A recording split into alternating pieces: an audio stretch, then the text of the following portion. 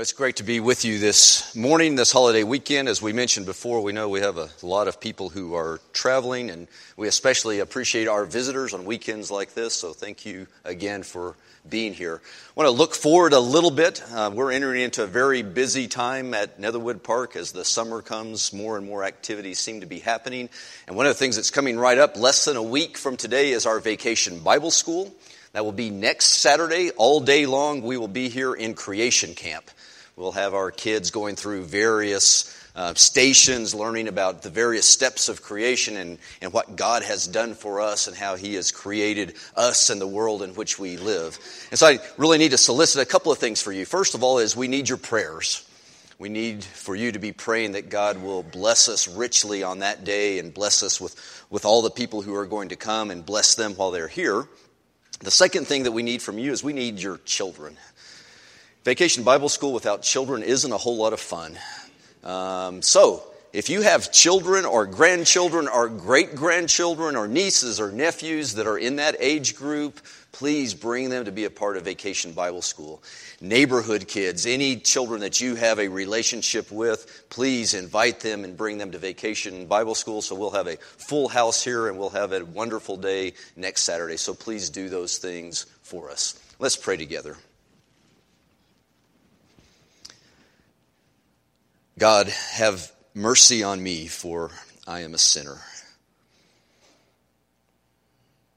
God, we thank you for your Son, Jesus Christ. We thank you for the gift of Jesus Christ. We thank you for the sacrifice of Jesus Christ to allow sinners like us into your presence. And Father, we pray that you will give us a hunger and a thirst and a longing to know you, and a hunger and a thirst and a longing to please you, and a hunger and a thirst and a longing to be in constant communication and communion with you. And Father, this is our prayer through the name of Jesus, who is the Christ. Amen.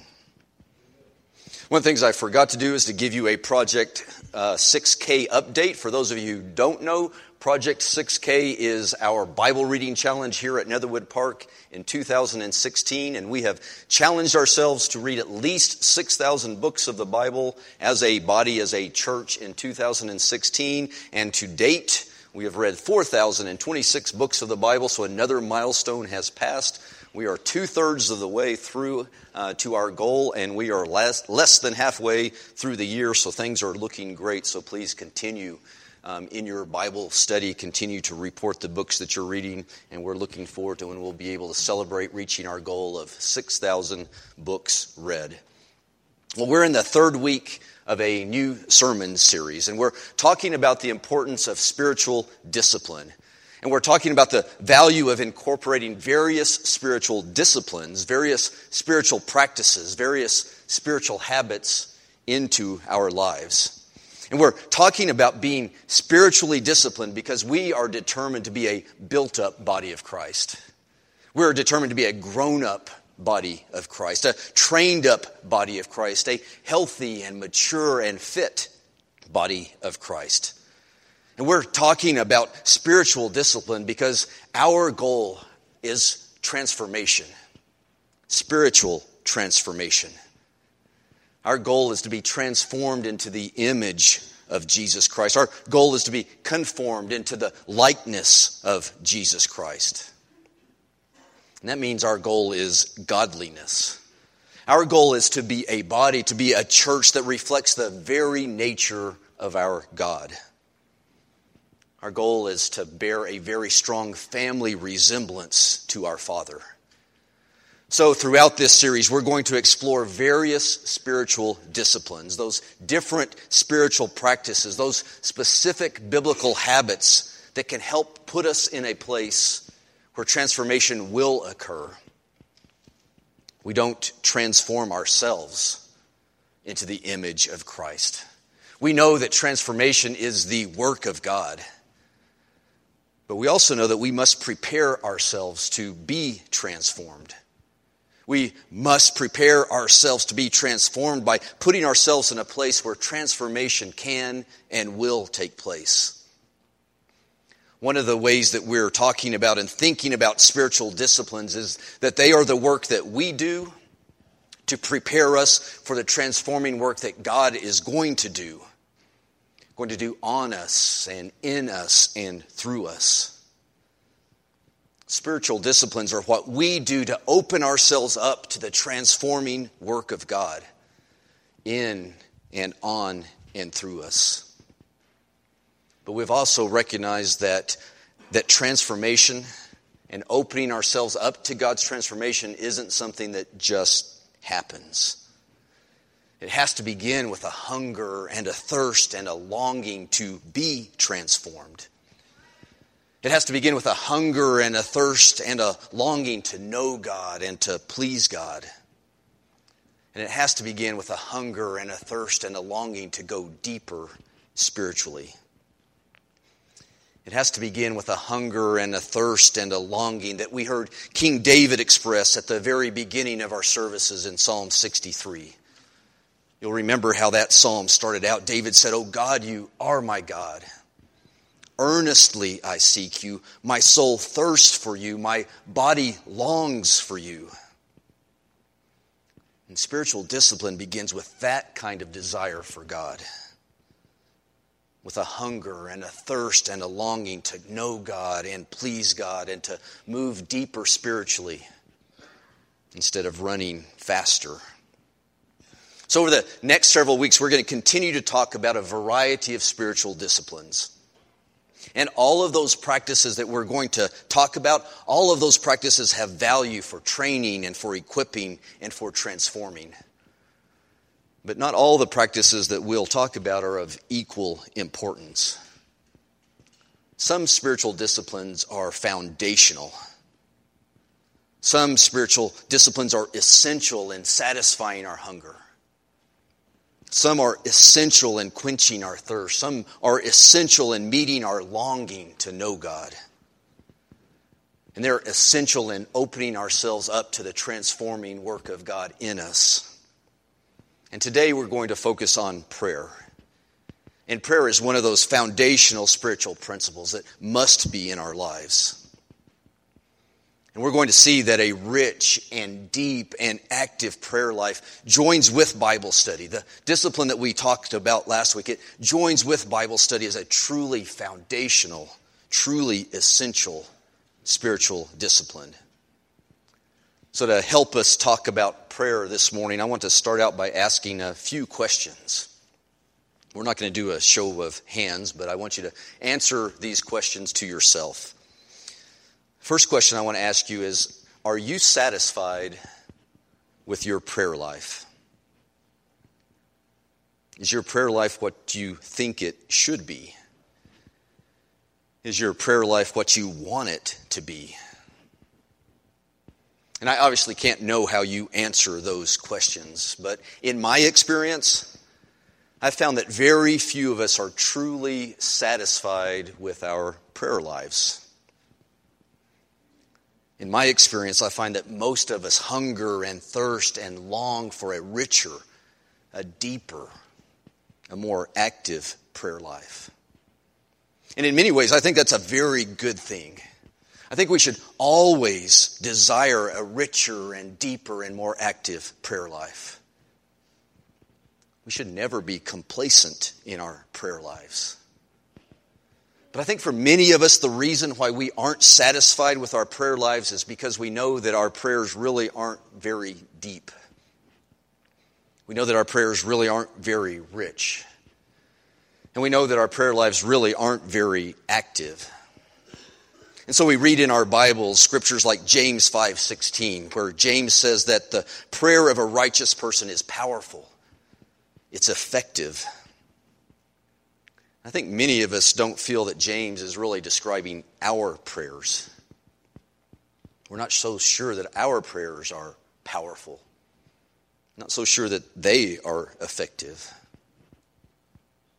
Do you feel like your prayers are powerful? Do you feel like your prayers are effective? And we read scriptures like 1 Thessalonians chapter 5 and verse 16, where Paul urges us to be joyful always, and pray continually and give thanks in all circumstances, because this is God's will for us in Christ Jesus. And I think many of us really don't feel that James is describing our prayer lives. We know that we don't pray continually. In fact, we're not even sure that that's possible. Do you pray continually? And scriptures like these and questions like these and even sermons like these can leave us just feeling weak and ineffective and shallow and guilty. Guilty about our prayer lives. I want you to know that's not my goal today. See, I don't want you to leave here feeling that way about your prayer life. I don't want you to leave here feeling like you are weak and ineffective and shallow and guilty. I don't want you to leave feeling that way. In fact, what I want to do is I want to give you good news today. I want to give you very good news about prayer. See, I want to reassure you that it doesn't have to be that way. Those feelings of weakness and being ineffective and shallow and guilty, it doesn't have to be that way. In fact, I want to reassure you that your prayers are powerful, that your prayers are effective. And at the very end, I want to try to convince you that it really is possible to pray continually. And the reason that those things are possible is because help is near. In fact, help is very near. Listen to this good news about our prayers in Deuteronomy chapter 4 and verse 7. Moses is speaking, and he asked this rhetorical question. He says, "What other nation is so great as to have their gods near them the way the Lord our God is near us whenever we pray to him?" Well, the answers are obvious. The answer is no other nation. The answer is no other people. Only the Lord our God is near his people whenever we pray to him. Why is that good news? Well, it's good news because it tells us that our God is approachable. And it tells us that our God is available. And it tells us that our God is accessible. See, we don't have to climb a high mountain to access our God, for our God is always nearby. We don't have to go to a temple or to a church building to access our God, for our God is always nearby. We don't have to go through elaborate rituals or wear special clothing to access our God, for our God is always nearby. We don't have to solicit the help of some religious experts to access our God, for our God is always nearby. And we don't need some kind of special language or special words to access our God, because our God is always nearby. Our God is nearby. He's approachable. He's available. He's accessible. And that is very good news for our prayer lives. But that isn't all the good news. See, not only is the one that we are praying to nearby, so are the ones who help us in our prayers. They are nearby. Listen to this good news written by Paul in Romans chapter 8, beginning in verse 26. Paul writes, "In the same way, the Spirit helps us in our weakness. We don't know what we ought to pray for, but the Spirit himself intercedes for us with groans that words cannot express. And he who searches our hearts knows the mind of the Spirit, because the Spirit intercedes for the saints in accordance with God's will." Then just a little bit later in verse 34, Paul continues on and says, "Christ Jesus who died, more than that, who was raised to life, is at the right hand of God and is also interceding for us." That's very good news. Not only is our God approachable and available and accessible, the Spirit and Jesus Christ are interceding for us as we pray, when we pray. They're acting for us when we pray. They're pleading for us when we pray. They're petitioning God on our behalf when we pray. They're even interpreting for us as we pray. And that's one reason why I'm so confident in standing up here and telling you the good news today that your prayers are powerful, that your prayers are effective. I'm confident in telling you that, not because you are such accomplished prayers, no, because you have the power of the Spirit and you have the power of the Son, Jesus Christ, on your side when you are praying. Our prayers are powerful and our prayers are effective because of the power of the Spirit, because of the power of Jesus Christ, because they are intervening for us. Our prayers are effective because Jesus Christ and the Spirit are working on our behalf. In fact, our prayers are powerful and effective even when we don't know what to pray for. Our prayers are powerful and effective even when we don't know how to pray. Because the Spirit intercedes for us and asks God for things we don't even know we should ask for. And the Spirit intercedes for us when things are in our heart that we don't have the words for. See, the good news is our prayers are powerful and effective, not because of who we are, but because of who our God is. God the Father, God the Son, and God the Spirit. So as we seek a richer and deeper and more active prayer life, there's even more good news. And that's that God is near, but God also came near. God came near to us in the person of Jesus Christ, and Jesus Christ taught us how to pray. And Jesus taught us how to pray both through His words and also through His example. I think we can all agree that Jesus had a rich and deep and active prayer life. Throughout the Gospels, we see Jesus, even in the midst of His hectic life, even in the midst of unbelievable demands on His time and His energy, even in the midst of all of that, Jesus always made time to pray. As just one of many examples that we could cite, we read this in Mark chapter 1 and verse 35. Very early in the morning, while it was still dark, Jesus got up, He left the house, and He went off to a solitary place where He prayed.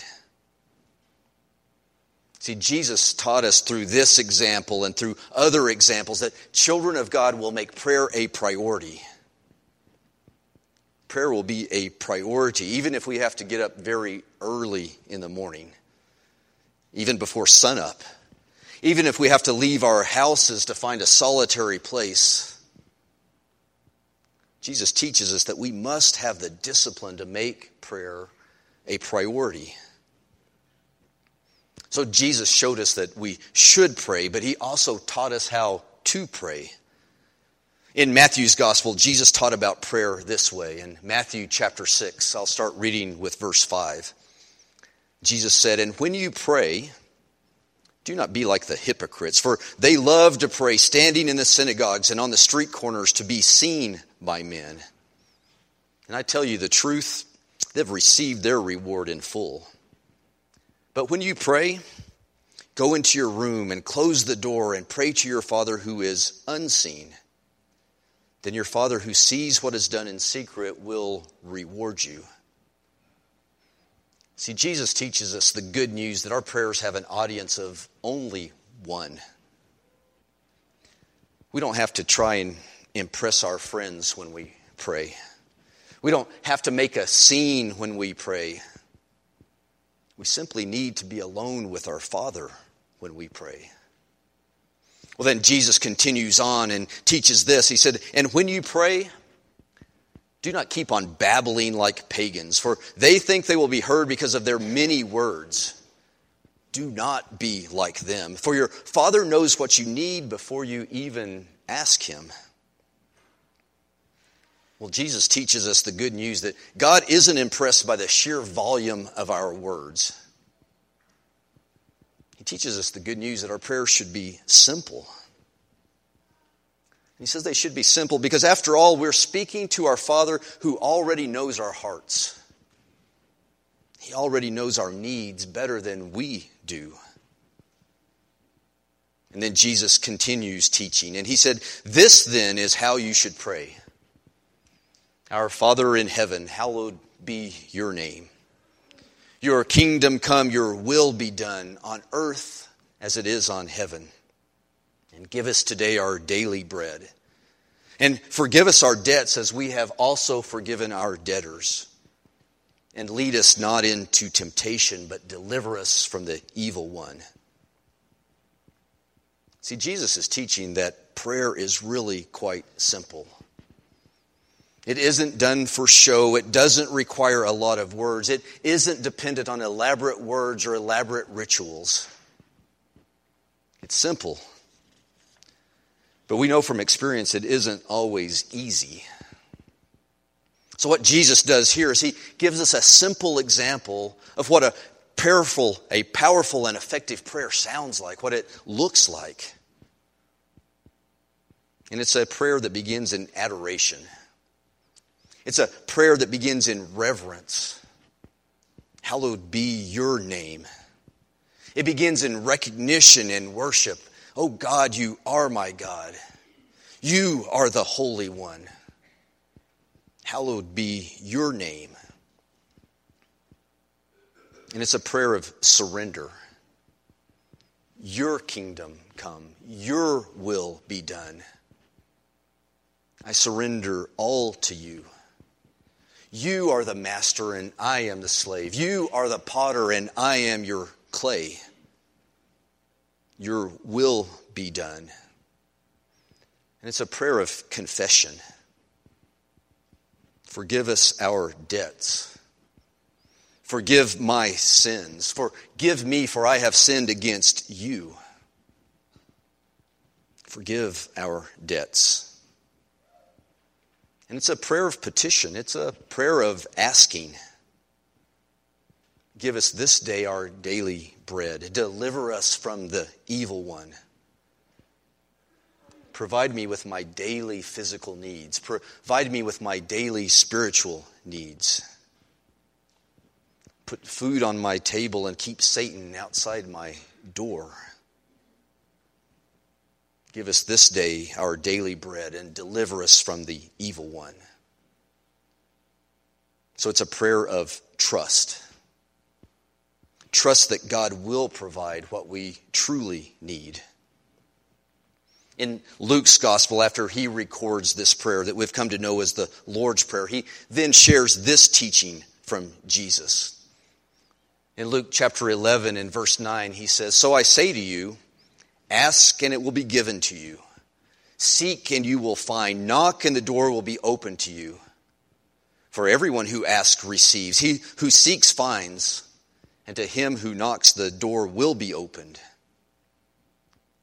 See, Jesus also teaches us that we should be bold and we should be persistent in our prayers. He teaches us to ask and to seek and to knock. He teaches us that we can be both humble and bold in our prayers. He teaches us that we can be both humble and persistent in our prayers. And he teaches us that our prayers will be answered, that our prayers are powerful and they are effective. But you may be like me. You may be like me and not always sure what these kinds of prayers should sound like. I want to tell you, if you're not sure what adoration and surrender and confession and petition sound like, if you aren't sure what humble yet bold and persistent prayers sound like, I really want to encourage you to make Psalms your friend. Spend lots of time in the Psalms because there's no better place to learn what a rich and deep and active prayer life sounds like. Make the Psalms your friend. Well, I want to look at one more teaching from Jesus about prayer before we're done today. We'll be in Luke chapter 18 and verse 9. Jesus said this. He said, to some who were confident in their own righteousness and looked down on everybody else, Jesus said this. He told this parable.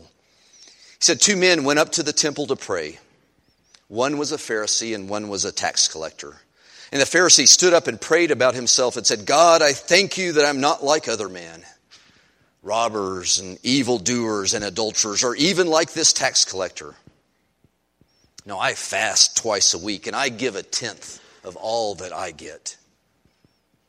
And then in verse 13, Jesus says, but the tax collector stood at a distance. He would not even look up into heaven, and he beat his breast and he said, God, have mercy on me, a sinner.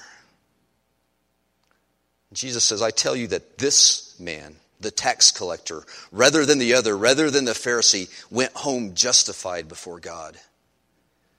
For everyone who exalts himself will be humbled, and he who humbles himself will be exalted. And this is more good news. See, Jesus teaches us that we don't need an advanced degree in praying for our prayers to be powerful and effective.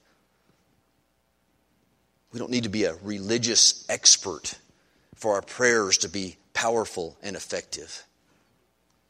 And we don't need an advanced degree because our God is more interested in the message he hears coming from our hearts than he is in the words that are coming from our mouths. And our prayers are powerful and our prayers are effective, not because of the powerful words we know how to speak, but because of our hearts that have been humbled. Our prayers are powerful and effective, not because we have words to justify and exalt ourselves, but because we have a God who justifies and exalts repentant and humble prayers. Repentant and humble prayers.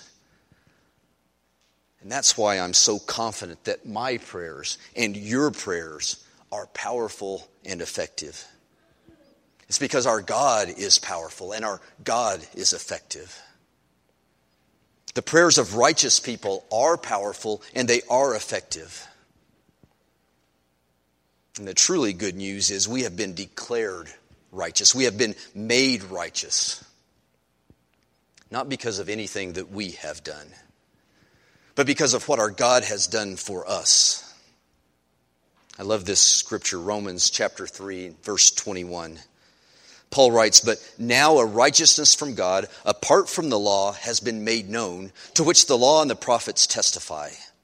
This righteousness from God comes through faith in Jesus Christ to all who believe. And there is no difference, for all have sinned and fall short of the glory of God, and are justified freely by his grace through the redemption that came by Christ Jesus. And that is good news. That is very good news. See, we can pray with confidence because of God's grace. We can pray with confidence because God has justified us. We can pray with confidence because Jesus' sacrifice has made us righteous. And the prayers of a righteous person are powerful. They are effective. Well, I said early on in the sermon that I wanted to end by trying to convince you that praying continually is actually possible. I'm not going to take long to do that, but I'm just going to try to do it this way. I think all of us are pretty much aware that one of the issues that many of us, if not all of us, have with prayer is that we tend to only go to God in prayer when we are in need. When we really need something. It's like when your kids are off at college and the phone rings and you see that it's one of your children and your first thought is, I wonder what they need now. And the reason that you think that, the reason that's your first thought is because that's the only time they call, right? It's when they need something. Well, we don't want to be that kind of child. But in one sense, that is actually the key to praying continually. See, if we will come to God whenever we are in need, I want to tell you, we will be praying continually. See, we'll be praying continually because we are always in need. See, if we have humble hearts, if we understand that our righteousness only comes through Jesus Christ by a gift of our Father, we'll recognize that we are always in need. We are always dependent. We'll recognize that we are completely reliant on God for everything that we need. So I want to encourage you, by all means, go to God in prayer whenever you are in need. And if you'll do that, you'll find that you are praying, and you're praying continually. So let us be individuals, and let us be a body that embraces the good news of Jesus Christ, and that embraces the good news of prayer. Because those two things simply can't be separated. Because Jesus has redeemed us, because Jesus has made us righteous, our prayers are powerful. They are effective.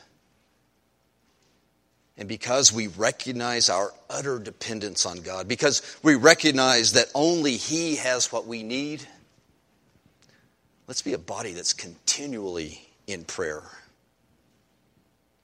What I want to do as we end this talk about prayers, I want us to stand together and pray together. I want us to say the Lord's Prayer together that we've talked about throughout this sermon. So if everybody would please stand. I know that we've memorized this prayer in a whole bunch of different versions, and that's okay. Just say it the way that you know it best. Our Father, who art in heaven, hallowed be your name. Your kingdom come, your will be done on earth as it is in heaven.